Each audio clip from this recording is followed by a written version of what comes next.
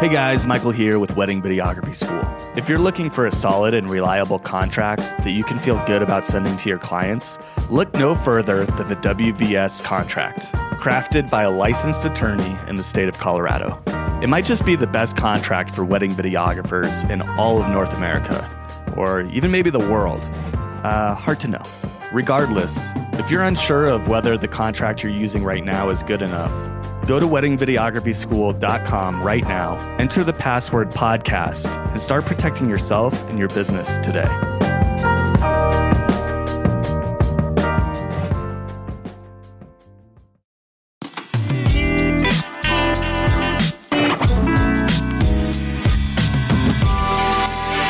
Hey guys, it's Michael here with weddingvideographyschool.com.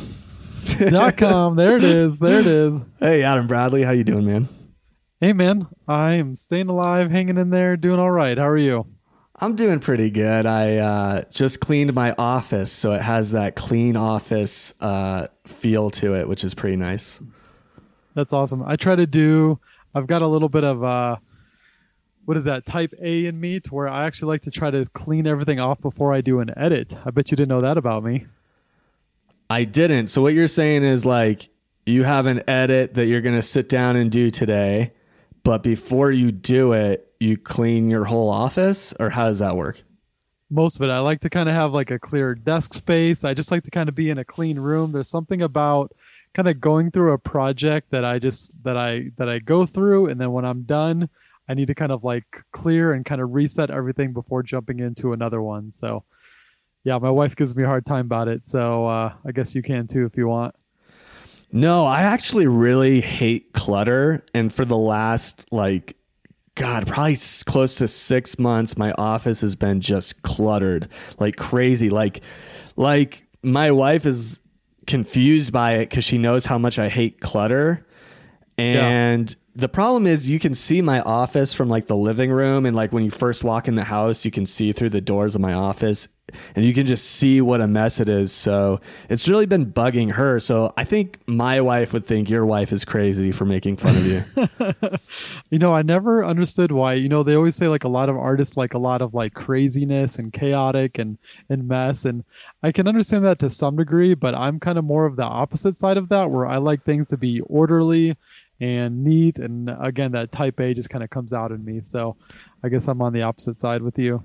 Well, people say, that Steve Jobs, who I think most of us would probably consider Steve Jobs as like a pretty creative dude overall.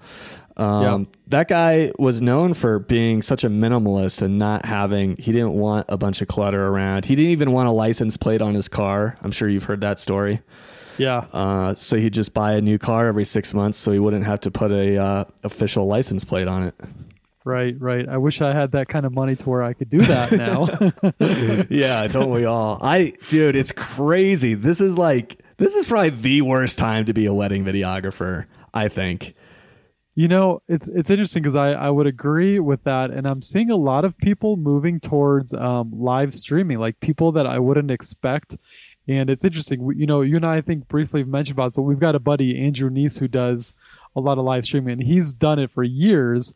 But I'm seeing a lot of new people who've never even embarked on that road all of a sudden starting to add it to their packages. And, but I think the bottom line is people are trying to get creative on how they can bring in any source of income, and they're willing to do whatever it takes to make that happen. Yeah, man. And you guys can check out our bonus episode with Andrew Neese in the podcast feed. It's already there. So it's called Live Streaming with Andrew Neese. Yeah, man. I think if you can make it through this time as a wedding videographer, you can pretty much make it at any time as a wedding videographer. So just, hopefully everybody can just stick it out a little longer, and I'm sure it'll work out. But yeah, it's crazy. Yeah, there was one post that I had read on a wedding videography group, and they were talking about the importance of anyone who jumps into wedding videography. Before you jump in, make sure you have, at least 6 months to a year of finances so that you can even just begin to start a business. And I think even more so now people are realizing how important that is. And I think that 6 months for a lot of people is now becoming 1 year. Like, do what you can to have a safety net before jumping into this thing, because you just never know whether it's a pandemic or a low season for weddings, you never know what's going to happen. So it's pretty smart to have kind of a cushion for you. Yeah, absolutely, man. I couldn't agree more. And I'm a big, people call me a fiscal conservative is what people call me. That's what people call me. So I'm a big proponent of just having an emergency fund, all that kind of stuff. And as it turns out, most people's emergency funds are really being put to the test now. And unfortunately, like even people who had a 6-month emergency fund are kind of like looking ahead and thinking, oh, maybe that wasn't enough, So yeah, we'll see, man. We'll see how it goes. Yeah. And even on the flip side, I see like videographers even just selling a lot of gear. And so as they're, trying to find how can I get money, a lot of them are selling gear, whether it be, big gear or small gear or, just anything they can do. So I don't know if you're getting rid of any gear in this time, but I think it's also a smart way to try to find, to bring some source of income to provide for your family. I do have a couple Canon cameras that I could probably stand to lose. But the last 2 times I posted them on eBay, like this one particular camera, like people keep non-paying. So I had that happen twice and I was like, you know what? I'll just hold on to this camera for a little while longer. Yeah. Well, today I want to talk about, so a guy, if you guys check out More Memories on Instagram, Moore Memories, More Memories sent me a message earlier this week and was asking, if we'd ever use the Osmo Pocket. And he wanted us to do an episode all about gimbals. So I told him I'm down. And so that's what we're doing. So I'll be honest, I've never used the Osmo Pocket. I did use the original Osmo, and I think you're kind of in the same boat, right, Adam? Yeah. I mean, I've always been a big fan of anything DJI puts out. I mean, I think that they're probably some of the leading stabilizer companies out there.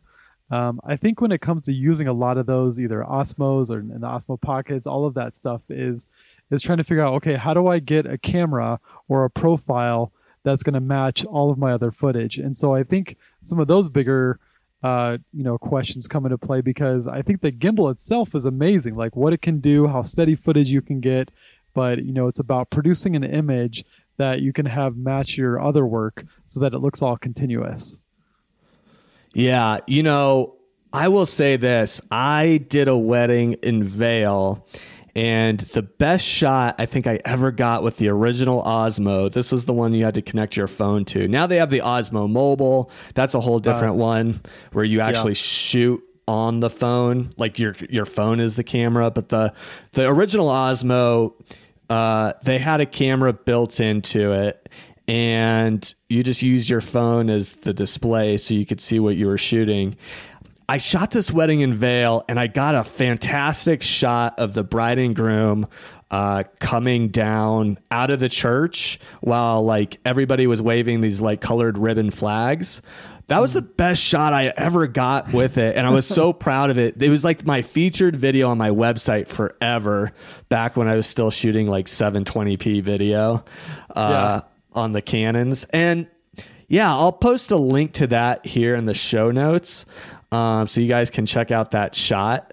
But yeah, it was, God, I remember thinking, wow, like I got this really cool shot. And I mean, most people would look at it and be like, that's every other gimbal shot. But you got to think, like back then, gimbals weren't what they are now.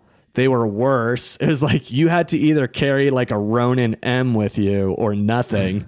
And so I was like, I'm just going to use this little Osmo because I don't want to run around with a Ronin M. And yeah, it worked out. But I mean, the thing about that Osmo, man, was the quality was not as good as it is now. Even the Osmo Pocket's like definitely a step up from the original Osmo. Yeah.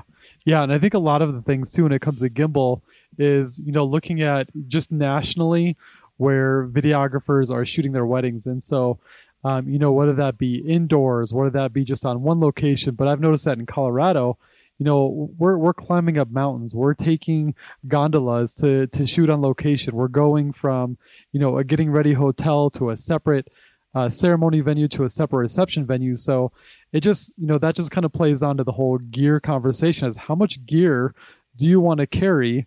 And at the end of the day, what piece of equipment do you need to get the job done? So if you're willing to carry a lot of gear or hire an assistant. And so the great thing about the Osmo is that it's so stinking small, and you can literally just put it in your back pocket, and it's user friendly and easy to go right away.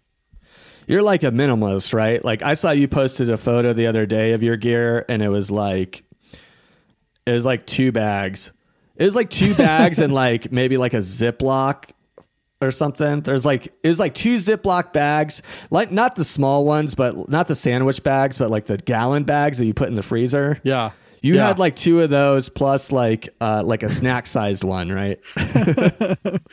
Well, like I said, I mean, a lot of my venues, I have to go from one place to another. So if I'm either shooting or shooting with somebody else, I want to be a minimalist to the point of like where we just have to make one trip, we can put on our backs and we can just go. Like, because I think videographers are also known for having like so much gear and having stuff all over the place, and it kind of makes a lot of venues either upset or either vendors. And so I just don't want to be that guy who's lugging around, because I always get that image of like that 80s or the 90s guy with like the big camera on his shoulder, like being super obtrusive. And I don't know, I want to be a part of it, and I don't want to be drawing any attention to me with my gear and that I have. Yeah, I agree. So I think the Osmo Pocket is good in the right situation. Obviously, it sucks in low light, so you're not going to be shooting like first dances and stuff like that, most likely with it, unless you're outside in the middle of the day. And, the dynamic range isn't going to be that great on it, so you'll have to deal with that. And you're going to have to match it up to whatever actual real camera you're using. But I will say you could probably get some pretty decent shots with it, and it's a very small, easy to carry around. I like that. I was a real big fan of the Osmo Pro or the Osmo Raw. Remember when they came out with the Osmo Raw? It didn't really catch on, but like they basically put on the same camera that the DJI Inspire 1 drone had. They basically put that camera on like a bigger version of the Osmo. And the problem was it was like $2,500 for this thing. But I wish the manufacturers would kind of lean into that more, get the price down on that kind of a gimbal, like a handheld gimbal that is that size. Maybe you keep it as a micro Four Thirds camera or whatever, and then you just attach like a screen to it. So it's just all one piece, all one thing that you can pick up, and it's all basically calibrated and ready to go. You're not sliding a different camera onto it and trying to figure out the balance, all that stuff. If they would lean into that more and really like, put a great lens on that thing where it's like, it's like a 1.4. So it's like somewhat decent in low light. Like, God, I would buy that in a heartbeat. Yeah. Well, I think DJI is smart in the fact that they're doing what they do well, and that's gimbals. And so they do gimbals well. The motion is incredible, but the reality is that they don't do cameras well. They're not a camera manufacturer. So I think it'd be smart for them to either team up with somebody or find some other way to kind of increase that part, because the gimbal part's great. It's just the camera part that's lacking, that I think a lot of wedding videographers find issues with, that they can't get the image that they're looking for easily at an affordable price, like you're mentioning. Yeah, I want my dream gimbal is the Blackmagic Osmo Pro Raw or whatever they want to call it. If they team up with Blackmagic, the name will have to be like super long. Yeah. So if you're not using the Osmo Pocket or any of the Osmos, what gimbal do you use when you shoot then? Are you using a gimbal on your wedding day, or what are you using? So I'm kind of in between. I was a Glidecam guy for a while. And what's a Glidecam? Is that like a for those people, for those millennials that are just shooting, like, what is a Glidecam? The Glidecam is like the landline of modern day telecommunications. Dial up internet. Some people still love the Glidecam, and like if you know how to use it, the Glidecam, you really can't beat it. Like the Glidecam will give you some of the most organic, smooth movement that you can find. You just have to really practice with it and get good at it. I had the HD 4000 Glidecam, and that was such a pain to balance. Like, it was not thought through. And then they came out with the Devin Graham signature model. Devin Graham made Glidecams like famous almost. Well, maybe not quite. Like, everybody knew what they were, but he was the one who really perfected his skill and brought it like to the masses on YouTube, and like made these videos that people were that were just going viral. Devin Super Tramp, you can check him out on YouTube. But when they came out with that model, man, it got way better. Like, the balancing got way easier. But you can't beat gimbal for like run and gun, just easy to carry around. Well, semi easy to carry around. Once you have the camera mounted and balanced, it's all right. You still get that kind of robotic movement. But so the gimbal I have right now is the Crane 3 Lab, which, God, I think it's awesome, but so far I haven't gotten it to work. So that's the only drawback. It's like, I love the form factor of it. I like how I can see the screen. The screen isn't really blocked by anything. And I love that it's got like the double grip built in, so I don't need to add an attachment like you do with the Ronin S or whatever. Right. But yeah, I haven't gotten it to really communicate with the app right, so I can't really recommend it. What are you using? Well, and then I'm just kind of going off what you're saying there. I feel like I totally agree. Like, once you go from the Glidecam to these motorized gimbals, they really are, they're very complex. And I think people forget that, because it's like going from to a super high tech calculator. It's got all of these functions, but you probably only use a couple of them. And so there's the app now, there's the batteries, and going with that, there's now all the cords that can control to changing focus and adjusting focus. And so there's just all of these parts to it. And I think people at the end, they're trying to figure out, okay, how do I get this thing balanced?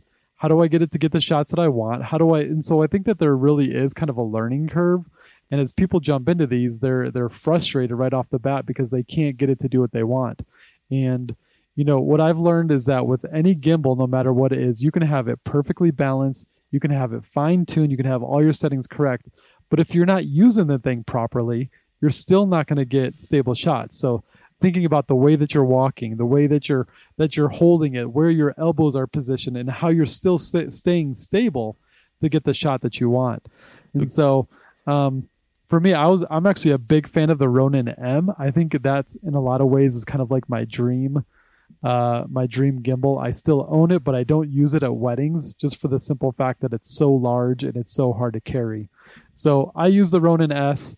I've got the little adapter so that it does give you kind of the dual handlebars, and you can put a screen on there and everything. But it's hard because the Ronin S, just like the Crane, they're so small, they're so easy to carry around, they're so light for the most part, and it does get the job done well. But again, I just want to emphasize that if people don't know how to use a gimbal, no matter what you pick up, you're not going to get the stable shots you want. Yeah, I've heard that from everybody. Like, everybody who's really good at it always says the same thing. Like, you got to practice your walk. Like, when you're walking with that thing, like, what are you trying to accomplish? Like, tell me a little bit about like the form you're using, like how you're trying to keep that thing as steady and smooth as possible. Yeah. Well, for me, I try to keep my arms tucked in and as close to my body as possible. So I think when I first picked up even the Ronin M, like, I had my arms big and kind of out and just kind of like holding this thing. But you really want to keep your arms tucked in and your elbows as close to your body as possible. And then I'm not a super tall guy. I'm about 5'11", almost 6 foot. And so for me, getting low is really important, kind of having a crouching stance or just making sure to bend my knees. And that's also just going to help you use the gimbal longer throughout the entire day. But so, keeping those arms in tight, staying a little bit lower, and using more of your body than you are your arms. So as you're slowly walking, and they call it like the ninja walk, just kind of like one foot in front of the other, you want to stay low. You want to keep your walking, at a good, steady, slow pace. But as you turn, you want to use more of your body than you are just your arms, because then your arms get away from your body and you start to become unstable. So That's kind of what I found that's worked. Are you kind of using the same format? I know you're a little bit shorter than I am, so you probably don't have the crouching part problem. But you're already crouched, is what I'm saying. Yeah, I'm 5'6", 5'7", so when I see a drainage ditch, I just walk right on through. Like there's no ducking. Yeah, man. I've said this on other podcasts, on my Video Bros podcast, but my favorite thing in life is when two favorite things in life. One is when a like a really large person breaks a chair. I always laugh. I can't help it, man. I love when that happens. The other thing I love is when really tall people hit their heads on stuff. So yeah. So have you ever seen a really tall person with a gimbal hit their head? Because that would be kind of funny. No, the closest thing I saw was my realtor walked out onto the house, onto the back patio of the house that we bought, and oh no, he didn't see the low overhang roof, and he just whacked he like went right into it, and it was the best day of my life. Hands down. Like they say, like, oh, you never forget the moment you got married, or you never forget when your kid was born. I'll never forget when my super tall realtor whacked his head on the back patio. To be honest, man, I'm really out of the gimbal loop. Like I bought this Crane 3 thinking that I was gonna use it, and I hope I will. But I just haven't gotten it to work, and I'm like, well, I'm not going to practice with a gimbal that I'm not sure if it's ever going to connect to the app. So, yeah. And this is the second time that I bought the Crane 3 and had problems. The first time was off of eBay, and so I was like, oh, I just got a defective one from the seller. And then I bought one from B&H, and I'm like, and it's been like way too long to return it. So if I could go back, I'd probably just get the Ronin S, or whatever the newest Ronin is, and I'd probably just go with that. But yeah. In the meantime, I'm not doing a whole lot of gimbal stuff, man. I'm just, but I would consider like an Osmo Pocket just for like a couple shots throughout the day. I would definitely consider that for sure. Yeah. Yeah. Though, I mean, the whole wedding game is so interesting because it's not like it's super fast paced. There's a lot of parts of the day that's just really slow. And, you can get away with a monopod being handheld or a gimbal. And I found that if, even with just going handheld or monopod, you can still get some movement and get some of the stuff that you like. It's not as cinematic, but, my style overall, if you look through my films, is that I've got kind of a little bit of everything. I try to have just some straight, steady monopod shots. I don't mind adding a little bit of handheld shots. And then portrait time is really the only time that I use the gimbal mostly to get some of those additional shots. So I think a good film has a lot of those balancing shots where, it doesn't look like the whole thing is just sweeping the whole entire time, because I think that becomes more distracting than it does tell a good story. Yeah, for sure. Well, cool, man. That's awesome. What do you got coming up for the rest of the week? Pretty fairly steady week. I'm kind of back in the game on some editing and just kind of, going back to marketing my own business. And so, I think the dream for a lot of us guys here is not just to do the work, but to work on the business. And so just some more stuff of just trying to get out there and get myself noticed, and working on some SEO situations on my blogs. And so, yeah, just trying to market myself. So what about you? Dude, I'm basically finishing up my last 3 edits. I had a client who asked me for some music revisions. So, that's always fun. I'm down. I'm like, I'll do it, because that's just the kind of videographer I am. That's just the kind of guy I am.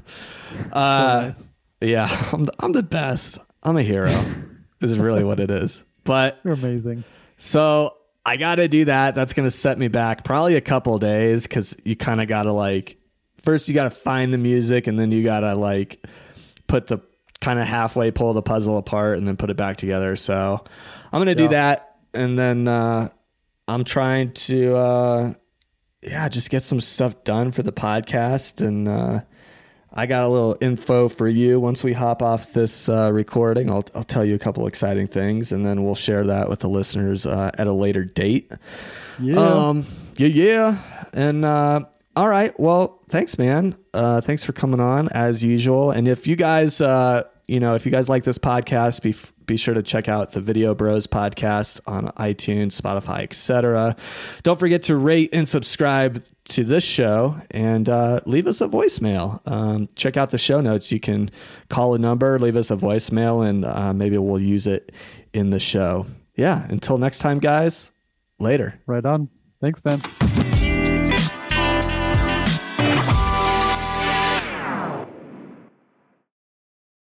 Hey guys, this episode of Wedding Videography School is brought to you by Photographers Wearing Wide Brim Hats. Photographers Wearing Wide Brim Hats is the nation's #1 wedding photography company, and for good reason. They are clearly the most creative, most unique individuals out there, and their photography is so creative, I can't even begin to describe how creative it is. That's how creative it is.